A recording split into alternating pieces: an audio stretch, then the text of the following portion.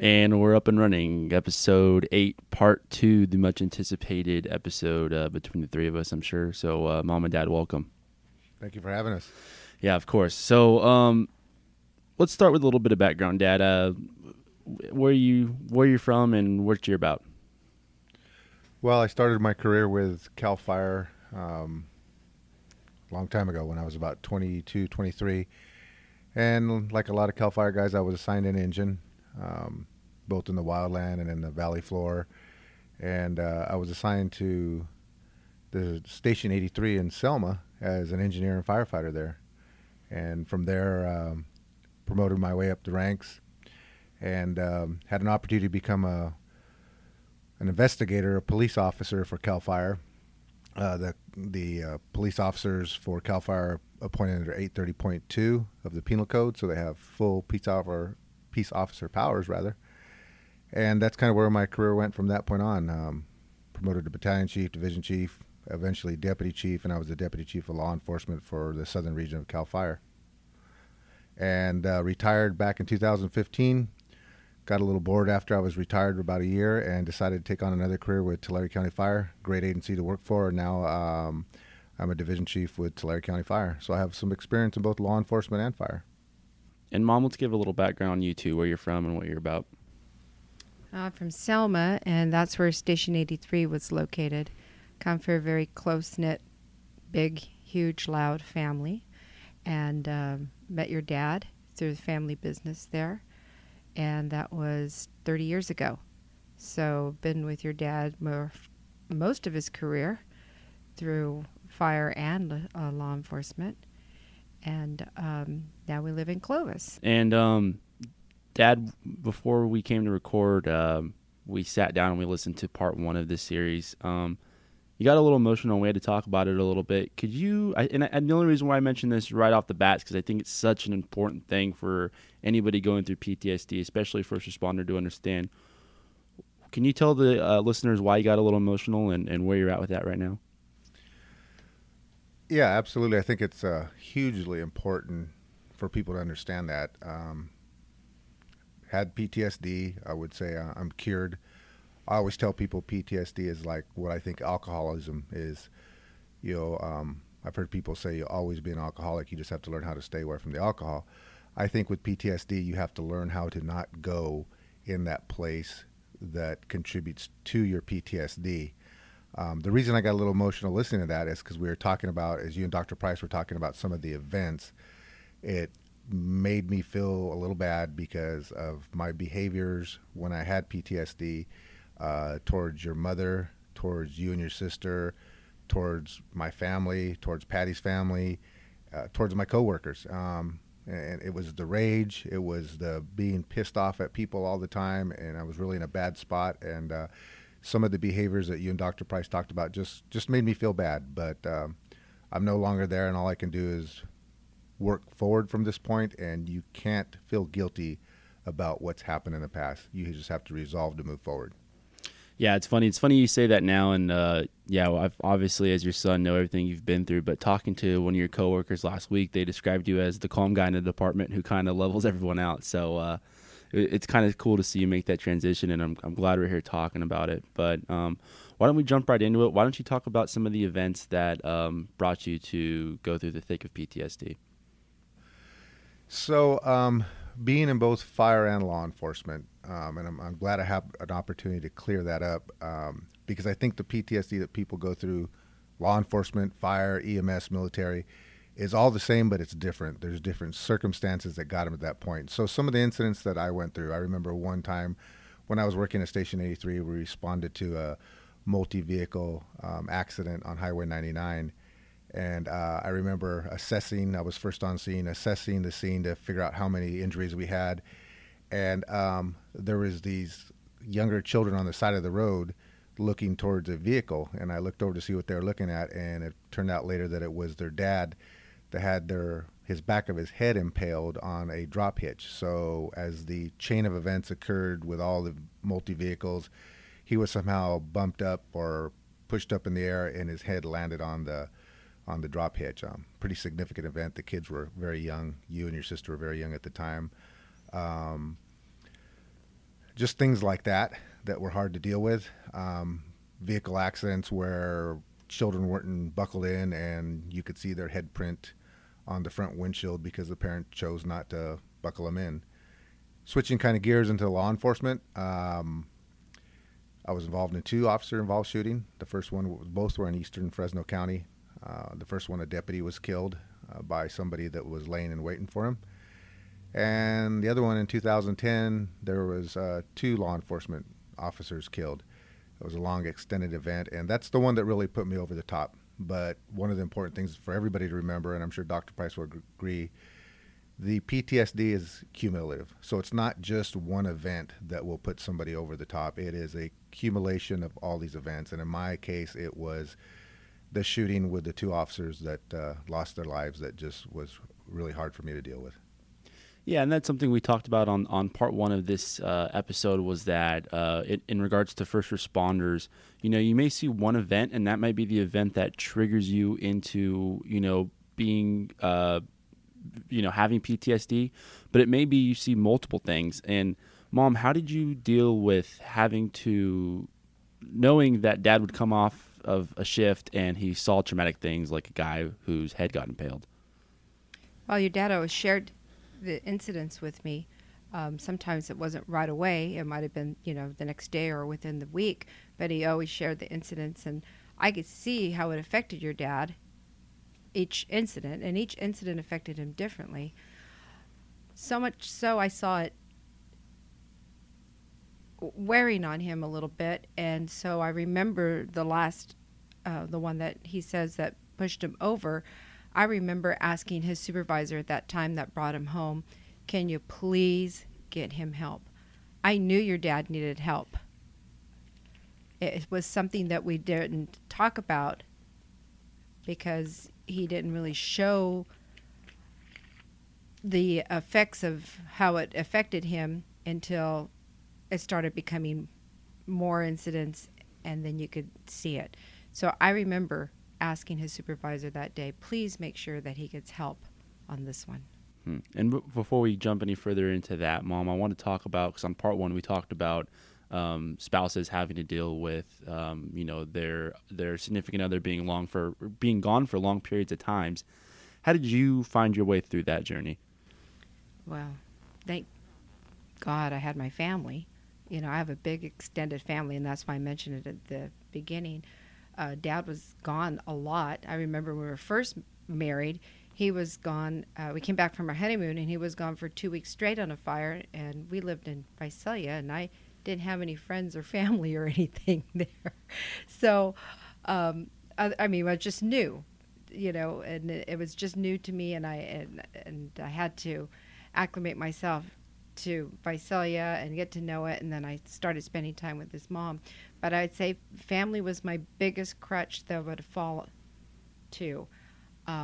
You guys were little, and life still went on. There was still swimming lessons, and there's Boy Scouts and everything else that needed to be taken care of. And if I didn't have, and if you didn't have Grandma and Grandpa that stepped in and would take you to some of these lessons, and it would have been very, very difficult. So you need a support system, whether it be family or friends. You need somebody that you can rely on. And they knew your dad was away and he was working, and summers were long. I remember your godparents would always have you guys in the summertime because she was teaching and she was off in the summer. So it really helps when you have that support system helping you. Otherwise, it becomes very overwhelming. And Dad, how did you deal with being away for so long? I imagine that was tough, first leaving and then having to come back, correct?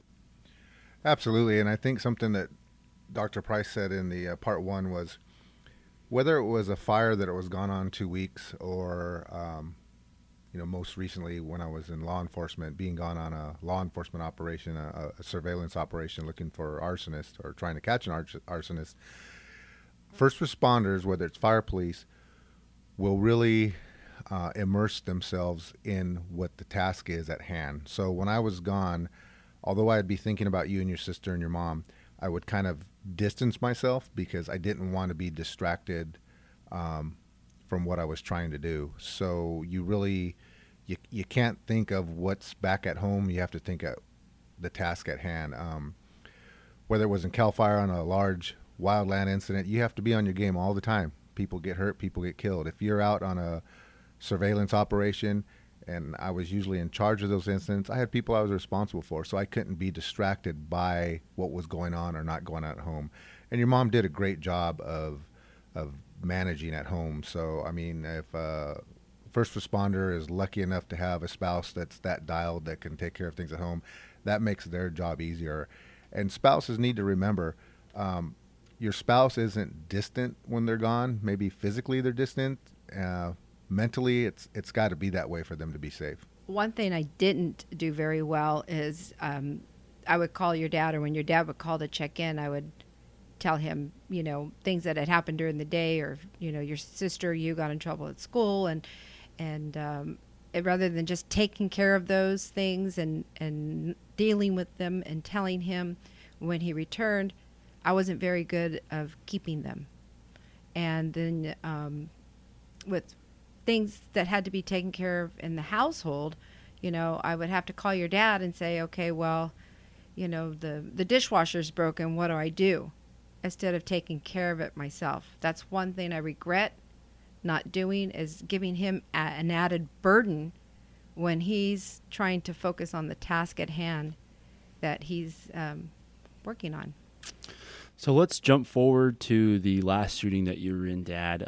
That kind of was the turning point for all of our lives. And for lack of a better terms, I think for a while things went to shit. So let's start from there, and I'll let you guys kind of take it for a while.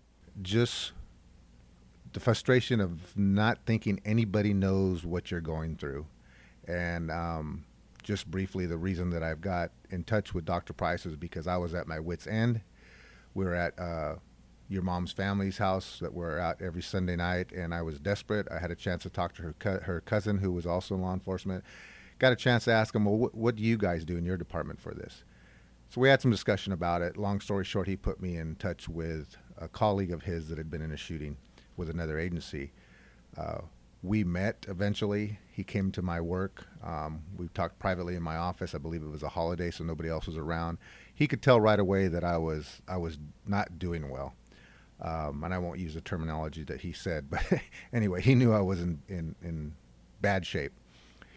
He talked to me about this person, Dr. Price, and I thought, well, just another person that doesn't know what the heck they're talking about and doesn't understand cops. Well, obviously I was wrong. Dr. Price texted me, I think, later that day because he gave her my number. And so I thought, well, what do I got to lose? And I went to meet with her, and like she said earlier in part one, I knew right away she got it. She understood me, and that there was some hope. She gave me that feeling that there's some hope. And there absolutely was some hope. So yeah, I think for those suffering out there, for those spouses wondering if their spouse is ever going to get better, there's hope, there's help. You just have to find the right help to get your first responder better. What were the setbacks in your guys' relationships through PTSD, especially when things got bad?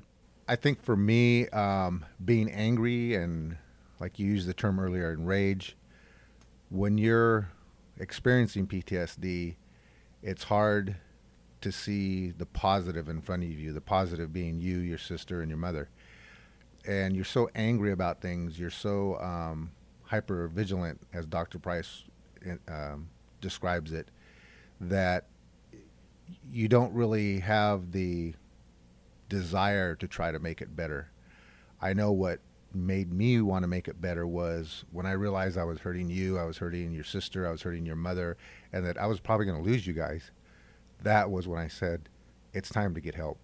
And getting that help and realizing that it was going to get better was the best thing I ever did. But when you're going through therapy and you're listening to what Dr. Price and her people have to say, you really have to work hard at putting that stuff into play. So if you're going to go to therapy and you're just going to listen and walk away and keep doing the same things and not trying to do what she says to make it better, it's never going to get better. But if you do, one of the things that she says is, after we work through it and she says, Now it's time to file this incident in the back of your brain. We've vetted it. We've talked about it. You can let it go. I give you permission to let it go. And then you had to start to put to work all those tools she gives you to start communicating better with your mother, with you, with your sister, with my coworkers. I remember one time my supervisor, who was a very high-ranking person in CAL FIRE, told me as we got to talking about this one day, he says, "I'm so glad to see you're better, Pete."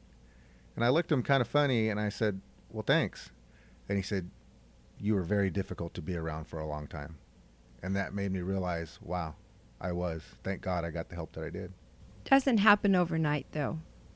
It's like trying to lose weight and going to the gym, and you want to see those results immediately. And sometimes you get frustrated that the weight's not coming off as fast or the muscle's not building as fast as you think all the effort you're putting into it. But it was well worth getting up in the morning, going to the gym, and modifying your diet in order to lose weight and get healthier. And so this whole process with Jana and her people, and I thank God for her people, because you had an advocate, your sister had an advocate, I had an advocate, and your dad had Jana. And we all felt like we had somebody to support us, somebody to listen to us as we were on this journey to be healed. Because it was a journey. It wasn't something that was going to happen overnight. It took its time, but you look back at it today and it's like it was the best thing that could ever happen. Dr. Jana Price Sharp, she has a team of interns, and oftentimes the first responder will come see her, and then if, the first responder's kids or significant other spouse needs to see somebody, then she'll assign each person an intern, and then you see that person separately, and then oftentimes too we'll all come together for sessions. And I think that was something that was really helpful within our family dynamic. So I just want to clarify that. But guys, one thing me and Jana talked about right off the bat in part 1 was divorce. How did you guys manage not to get a divorce through all this? And how close were you to getting a divorce? I would say pretty close. I shared with your mom some time ago that I remember talking to one of my one of the cops that worked with me. And I was so certain that we were going to get divorced that I started asking him. I said, "Hey," and I won't mention his name, but I said, "So tell me about how this works when you get divorced. How much is she going to get on my retirement? Where am I going to be?" And he listened to me. He's a good friend. And he said, "First of all, I'll give you the information you want. I'll tell you what happened during my divorce." He told me, he goes, "That's not what what you want." And I go, "What do you mean?" He goes, "I know you better than that. That's not, you don't want to be without Patty. You don't want to be without the kids. I'll give you the information you want about retirement and what she's going to get and all that. But you really need to think about this." So that's how close we were. I was already getting the information. I think the thing that finally put that off the table was when Dr. Price, I think she might have been a little agitated with your mom and I. We were talking to her, and I was talking about divorce, and your mom was too. And she says, "Okay, you guys want to get a divorce? Get a divorce. But if you're going to work this out, I don't want to hear about it anymore. Can you both resolve right now to say that we're not going to talk about divorce ever again? But if you guys want to go that direction, then go that direction." So Patty and I looked at each other and we said, "No, we're just frustrated with each other. We don't really want a divorce." From that point on, we've never talked about it again. I think that was the best advice she ever gave us, is that we were talking about that because we were frustrated, not because we really wanted a divorce, but we were hurting. And once we resolved not to talk about divorce anymore, it wasn't an option, and it still isn't an option, obviously. You guys are both type A personalities, and one thing that's been cool for me to see you guys grow as a couple and as my parents is that you guys are really effective communicators now. And for the listeners out there, believe me, as a family, we were shit communicators before. But what are some of the things that you guys think are helpful in communicating with each other? I remember my advocate, Stephanie, always told me, I voiced to her how I would get frustrated, and then I would start yelling or losing it when speaking to your father about certain things.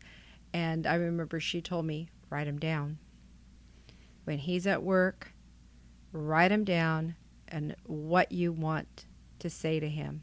Practice saying it in front of a mirror. How can you say it more effectively? Practice.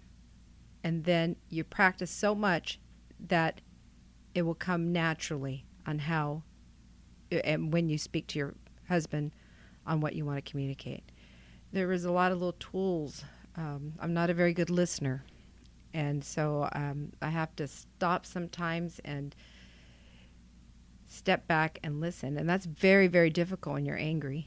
Very difficult. And I'm still working on that one. That one I haven't been able to master yet, but I think it's gotten better. I think one of the things that I still work on today is hearing Dr. Price say, so let's rephrase that. So thinking about how I normally talk, and she made an excellent point earlier in episode 1 when she said about the personality that a law enforcement officer or somebody EMS or fire has. I've been in management and fire for a long time, so I've had a great deal of responsibility. So I've always had that command presence. When I was in law enforcement, she's absolutely right. Every cop has that cop attitude, as I call it. You're going to be in charge. You're not going to lose. So you get used to talking to people like that, whether they're subordinate employees or whether they're people you're dealing with out in the field. You've always got to be in charge. So I always have to stop and ask myself, and this happens daily with me even today, is I'll say something to your mother and I'll stop and I'll say, wait a minute, let me rephrase that, because it's not how I meant to say it. I'm just so used to talking like that it's a habit that's hard to change. So I would suggest to the first responders listening is maybe step back before you say something and think about a better way to rephrase that. Or if you say it, go ahead and say, wait a minute, let me rephrase that, and think about a better way to rephrase that. Maybe even ask your spouse, how could I say that better to you that would be easier for you to hear and you would be a little bit more plausible for you to hear? And have that discussion. Well, honey, I'd like you to say it like this, and if you talk to me like this, I would really like that. And then you got to work really hard at it, because it's hard to come home from work and turn it off. It is so hard to come home from work and turn it off. I remember coming back from long assignments in Southern California, 4-hour drive, and all 4 hours I'd be telling myself, okay, when you get home, don't do this, don't do that, don't say this, but do say that. And I'd walk in the door, sure as heck, I'd blow it. So, I mean, it takes a lot of work, and it's not easy. And now I give your dad the space he needs. I apologize, Pete, for not giving you that space when you really needed it, when everything was going on after all these 29 years of incidents going on. Of course, I was happy to see your dad, but then I would bombard him with everything that was going on and what was happening and what was coming up, and that wasn't very fair. Now I've learned and I realize that I need to okay, sit in my chair. I'll watch the news. He comes in the door. Hi, honey. How are you? Fine. How was your day? Great. Leave him alone. Get my paper. Start reading my paper. Something to distract me. I have to do that in order not to keep bombarding him, with what's going on in the household and wanting to talk to him, and let him distress or come down from the day, change, go out and check the pool. He has his little rituals that he does. I let him do that, and then we get dinner going, and usually after dinner try to talk of what needs to be discussed for that day or just catch up with each other. In part 1, we talked a little bit about rage and how that could affect relationships. I know one big thing you guys had to overcome was road rage, and I think that was something you guys both talked about previous to this interview. So why don't you guys touch on that a little bit? Your dad got so bad one time that we were at a stop sign and he was making his gestures and yelling out the window that a person actually stopped in front and got out of the car and came walking towards us. And at that moment, I told him, I am not going to go in the car with you again if you can't contain this road rage. So Dad, Mom kind of lays down the ultimatum. Where does it go from there for you?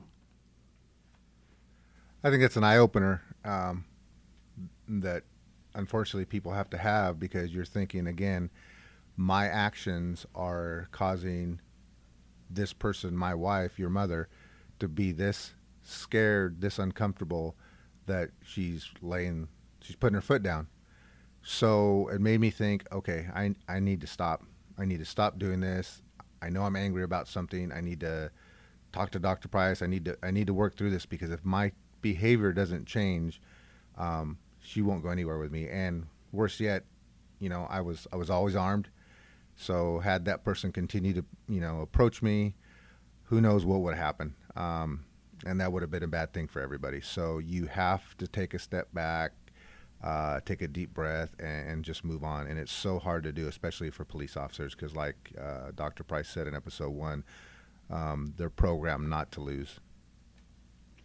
So I know you guys are big in advocating for first responders with PTSD now, and you guys do several different things in order to try to help people. But one big thing is you guys actually are big on finances and helping people with their finances and giving advice. So why don't you guys touch on that as well? So I think the reason that it's so common for first responders, especially those going through PTSD, to have financial problems is because the lack of communication, and it's so important to communicate about finances, and then the distraction brought upon by PTSD that you just don't want to deal with it. And if your finances are off just a little bit for the month, it just pisses you off and it just makes things more intense. So it's really hard to deal with unless you're a really good communicator. So we had the same problems that a lot of people do. The thing that got me going in the right direction, or Patty and I in the right direction rather, is one day I was driving around in my vehicle and I was listening to a station and I heard this guy talking, and it was Dave Ramsey, and he started talking about financial peace. And so I would look forward to every day. I think it came on 11:30 to 1, and I would purposely be in my work pickup and I would listen to this guy. And this made a lot of sense, but it was real good, a common sense approach to managing your finances. Fast forward a few years, we went through his program, we got solid financially, we started teaching the course. And one of the things that we see in the course and we try to teach is the lack of communication about the finances. Usually it's one person trying to do it and the other person pissed off because there's never enough money in the checking account. Well, first responders and wives out there, it's a team effort, and you can't make your husband responsible and you can't make your wife responsible. You got to be responsible together, and you got to be realistic. And it might take some time to get there, to pay those bills down, to get where you're comfortable with your finances, but it's never going to happen if you don't start. And that's not easy either. We, like Pete and I, when we teach these classes, we see these people hurting, and it's hard because you want everything for your family, and you want them to have everything. You want your kids to be involved in everything. And I know in our incidents, your father never said no and always tried to make it work. But and I didn't know what bill to pay if anything happened to your father. I wouldn't know what to pay, when to pay.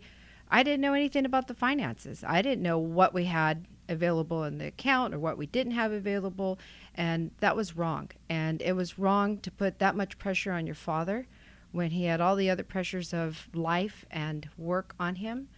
And I have to stress, it is very important that both people in the relationship are together and know what's going on with the finances. So what we do now is we have our budget meeting towards the end of every month. We have our budget on a spreadsheet. It's a zero-based budget, so that every penny has a place, whether some's going into savings, some's going for recreation, whatever the categories you develop are, it's on the spreadsheet and it balances out every month. But I'm kind of the Excel spreadsheet kind of guy, and I like to put it on the spreadsheet. Once I have it all put together, I tell your mom, it's in there on the computer, take a look at it. She looks at it. She's like the approving authority. Okay, I'm comfortable with that, or let's make an adjustment here. We forgot that we got this birthday party here, so we've got to buy a gift here, and we agree on it. And once she says I agree on the budget, I get online and pay the bills. But you have to be that together on it. So, long journey through PTSD and through life for you guys, and you guys are here now and in a good place. As a husband and as a first responder, what's your best advice for somebody out there who's going through PTSD right now? I would say don't ignore it. you're like a lot of people out there. They say, I'm fine, whether it's fire, EMS, law enforcement. Everybody thinks they're fine. You're not fine. You need to get some help. You need to get the right help. Hopefully these podcasts that Chandler's doing will give you the hope of knowing there is help out there. If you've seen a clinician that you think is full of crap, they probably are. Keep looking for that clinician that understands you and gets it. There is help out there. If you don't get that help, your life's going to get worse. You're probably going to lose your wife. You may lose your kids in the sense that they won't want to be around you. Your friends, your family won't want to be around you. You have to resolve to get the help and to use the tools you're given to make yourself better, so that first of all, you're better, and secondly, your family's better. You have that responsibility to yourself and to your family, and don't give up hope. And Mom, as the wife of a first responder, what advice would you give to other spouses out there? You have to have hope. And sometimes it's hopeless. I remember when we hit bottom, I couldn't believe that we had hit rock bottom. It was the deepest, darkest place to be. But we crawled out of it, and we stuck with it. We have our faith, and that's one thing that didn't waver through this whole the whole darkness and the hole that we're in. We had our faith, and every weekend we went to Mass. And I believe that was our glimmer of light that was holding us and helping us get through. But don't feel that you can't get out of the hole. There is hope. And if you keep working at it, and you will get there. You will get there. I look back now and I'm thinking, oh my gosh, okay, this happened for a reason to us. We have to give back, and we have to try to help those that need help. And I hope anyone that's listening, you can contact Pete and I anytime. And we are so thankful and so blessed to be out of that situation that we would gladly help anybody. And I said this on part one. I'll go ahead and say it again. Any spouses or first responders who want to reach out to us, go to our social media. It's @whole_PTSD.